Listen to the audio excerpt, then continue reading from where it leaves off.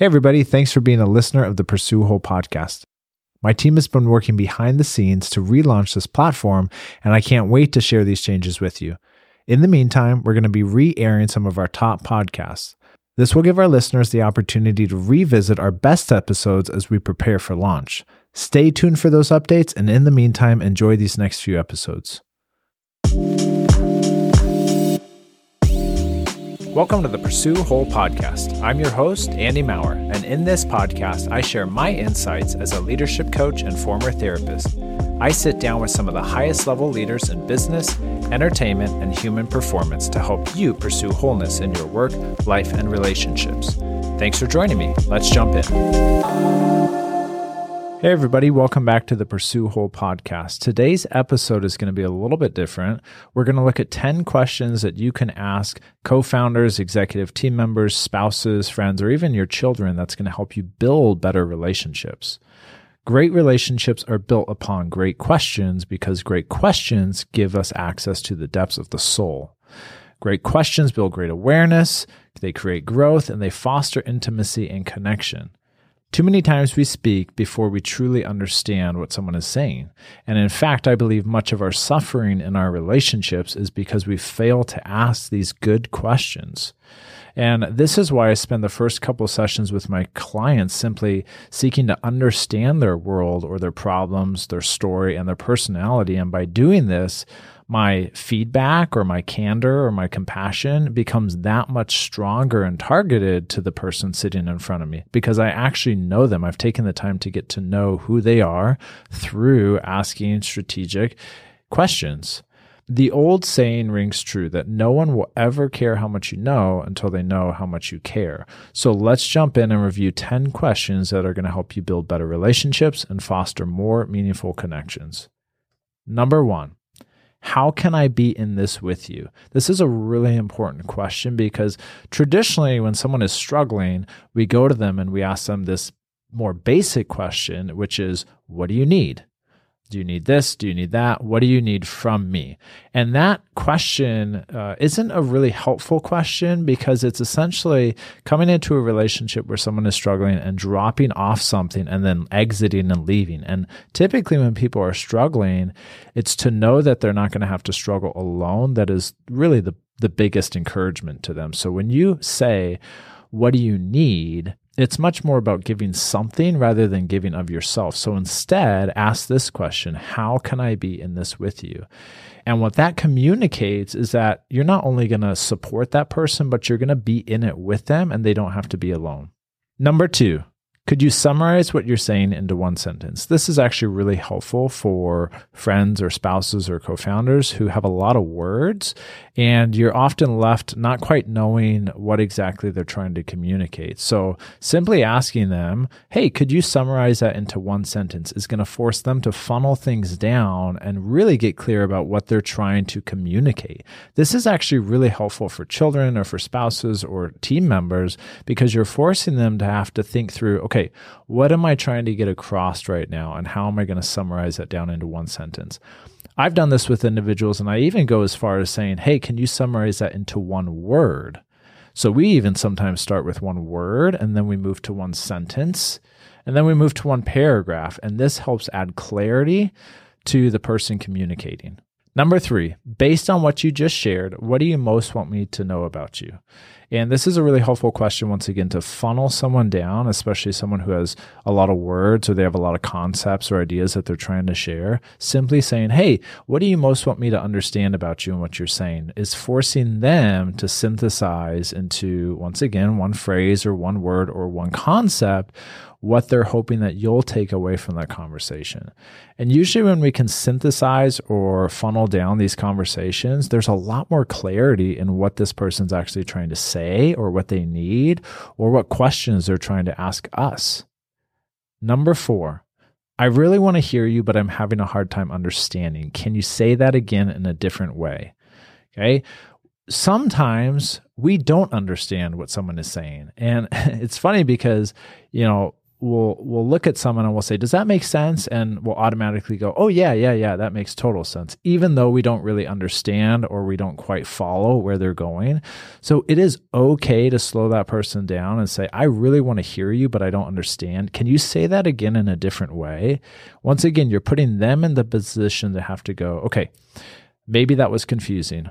What is a different way that I can communicate that? And you're forcing them to get clear about what it is that you're having them say. So another type of question that goes in the same vein is, if you were to use a different word, what would you say? And how this is relevant if someone is telling you, man, I had a really frustrating day at work today, and you feel like they're being very general, you could simply say, hey, if you were able to use a different word than frustration, what word would you use? And they might say something like agitating or anxious or fearful or distressing. And that change of word language is going to actually probably reveal a little bit more depth, because frustration just flows off of our tongue so quickly. And when you force them to use a different word than stress or frustration, they're having to take it down a couple notches and share a little bit more vulnerably about what's going on. Number 5, can you tell me more? This is a really helpful question to allow someone to open up more in detail, either with depth or with emotions or feelings and what's actually going on. And you'd be surprised, a lot of people want to actually share more, but they can read social cues on whether someone is listening or not. And if they read a cue that you're not paying attention, they're going to stop sharing with you important information or more vulnerable information. So even with a child or a co-founder or spouse, as they're sharing with you what's going on, simply saying, hey, can you tell me a little bit more about that, creates an opportunity for them to do more discovery on themselves. Number 6, what's the hardest part about that? Or what's the best part about that? As someone is sharing something difficult, once again, a lot of these questions are to funnel and get clarity, because the human brain doesn't do great with just a ton of data. It's trying to work through and filter that. And oftentimes when we're expressing what we feel or what's going on the inside, we overshare or we share so much, and it is helpful for someone to have us kind of funnel that down. So this question, what's the hardest part about that? You know, if I'm sharing a difficult relationship with my co-founder at work with my spouse, and she asks, what's the most difficult part about that? I might identify, well, it's actually the way they said something to me, or it's this one situation that we had. It's the way I feel in the relationship. Now, this doesn't always have to be for hard things. You can pivot the other direction and say, what is the best part about that? And maybe your child comes up to you and you say, how was your day at school? And they said, I had an amazing day. And you say, what was the best part of your day? You're really having them pinpoint a moment and a time that they felt most excited. And this is helpful for them to kind of gravitate towards that unique moment or memory. And it's helpful for you to understand them at a deeper level. Number 7, if you were to step back, what are you noticing in yourself as you say that? And as someone in front of you is sharing and processing and maybe share something more vulnerable or something exciting, you can simply say, hey, if you were to take a step back, what are you noticing as you say that? As you say, that was really exciting for me. Well, what did you notice in your body? And they might say, I noticed that my shoulders feel light or my chest feels open. And you're helping them link both their brain to their body in that moment and becoming body aware, which is actually a really helpful area of growth for people, is to link what they're saying with what they feel in their body. And that's a great question to do that. Number 8, when you think about that, does it light you up or does it drain you? Now, when I say that, I could mean a behavior, a relationship, a thought, or a situation in life. And oftentimes we find ourselves in these stuck patterns and rhythms where we talk about the same things over and over again, or we do the same things over and over again. And sometimes we need someone to come and ask us, hey, as you do that, does that bring life to you or does that drain you? And that simple question can make us realize, oh my gosh, this relationship, it's not bringing me any life. It's just draining me. And then from there, we can make conscious choice on what we want to do with that. Do we want to adjust that relationship? Do we want to set healthy boundaries? But this question is really helpful for us to recognize and prioritize, is this thing or this thought or this person lighting me up, bringing life to me, or are they draining me? Number 9, if that emotion had a voice, what would it say? Now, this isn't the type of question that you're just going to go to a co-founder or a team member to ask, because this is a pretty vulnerable and emotional question. But if you have a good friend or a child who expresses that they feel sad, you might ask them, well, what does that sadness want to say if it had a voice? This is really comfortable for children to be asked this question. It's awkward for us as adults, but it makes sense for us to actually embody or to personify emotion, because if we ask a child, what does your sadness want to say? They might say, my sadness says, why doesn't anyone want to play with me? Or my sadness says, why do mommy and daddy yell so much? And you're giving words to an emotion, and that is really healthy for the development of the brain. And we can also do this in relationship with our spouse or our friends. Number 10, can I share with you what I'm noticing? This is a really great question if you want to be more candid or transparent with someone about what you're seeing in their body or what you're hearing from them.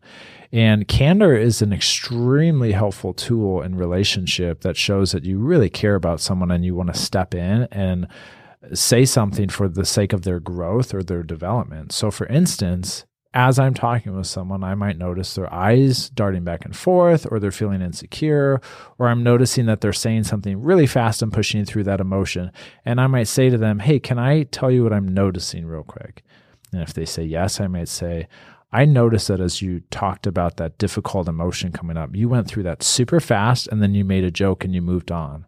Did you notice that you did that? And what's that about?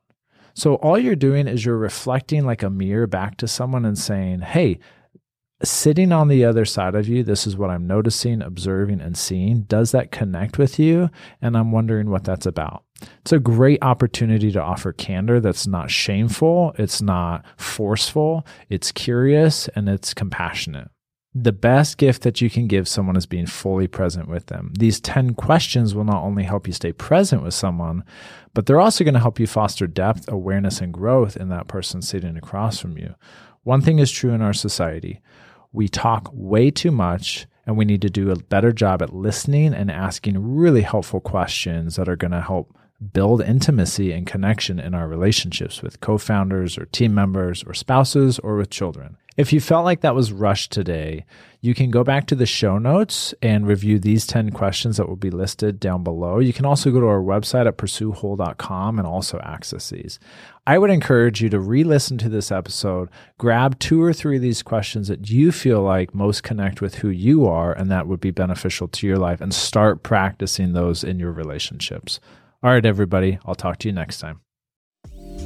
Thanks so much for listening. For more resources, links, and show notes, visit pursuewhole.com and click podcast. Before we go, it would be extremely helpful if you would please leave a review on iTunes or wherever you find this podcast. This helps me understand my audience better and serve more leaders such as yourself. That's it for me this week. Feel free to connect with me on LinkedIn or other social platforms, and I'll be back next week with another episode of the Pursue Whole podcast.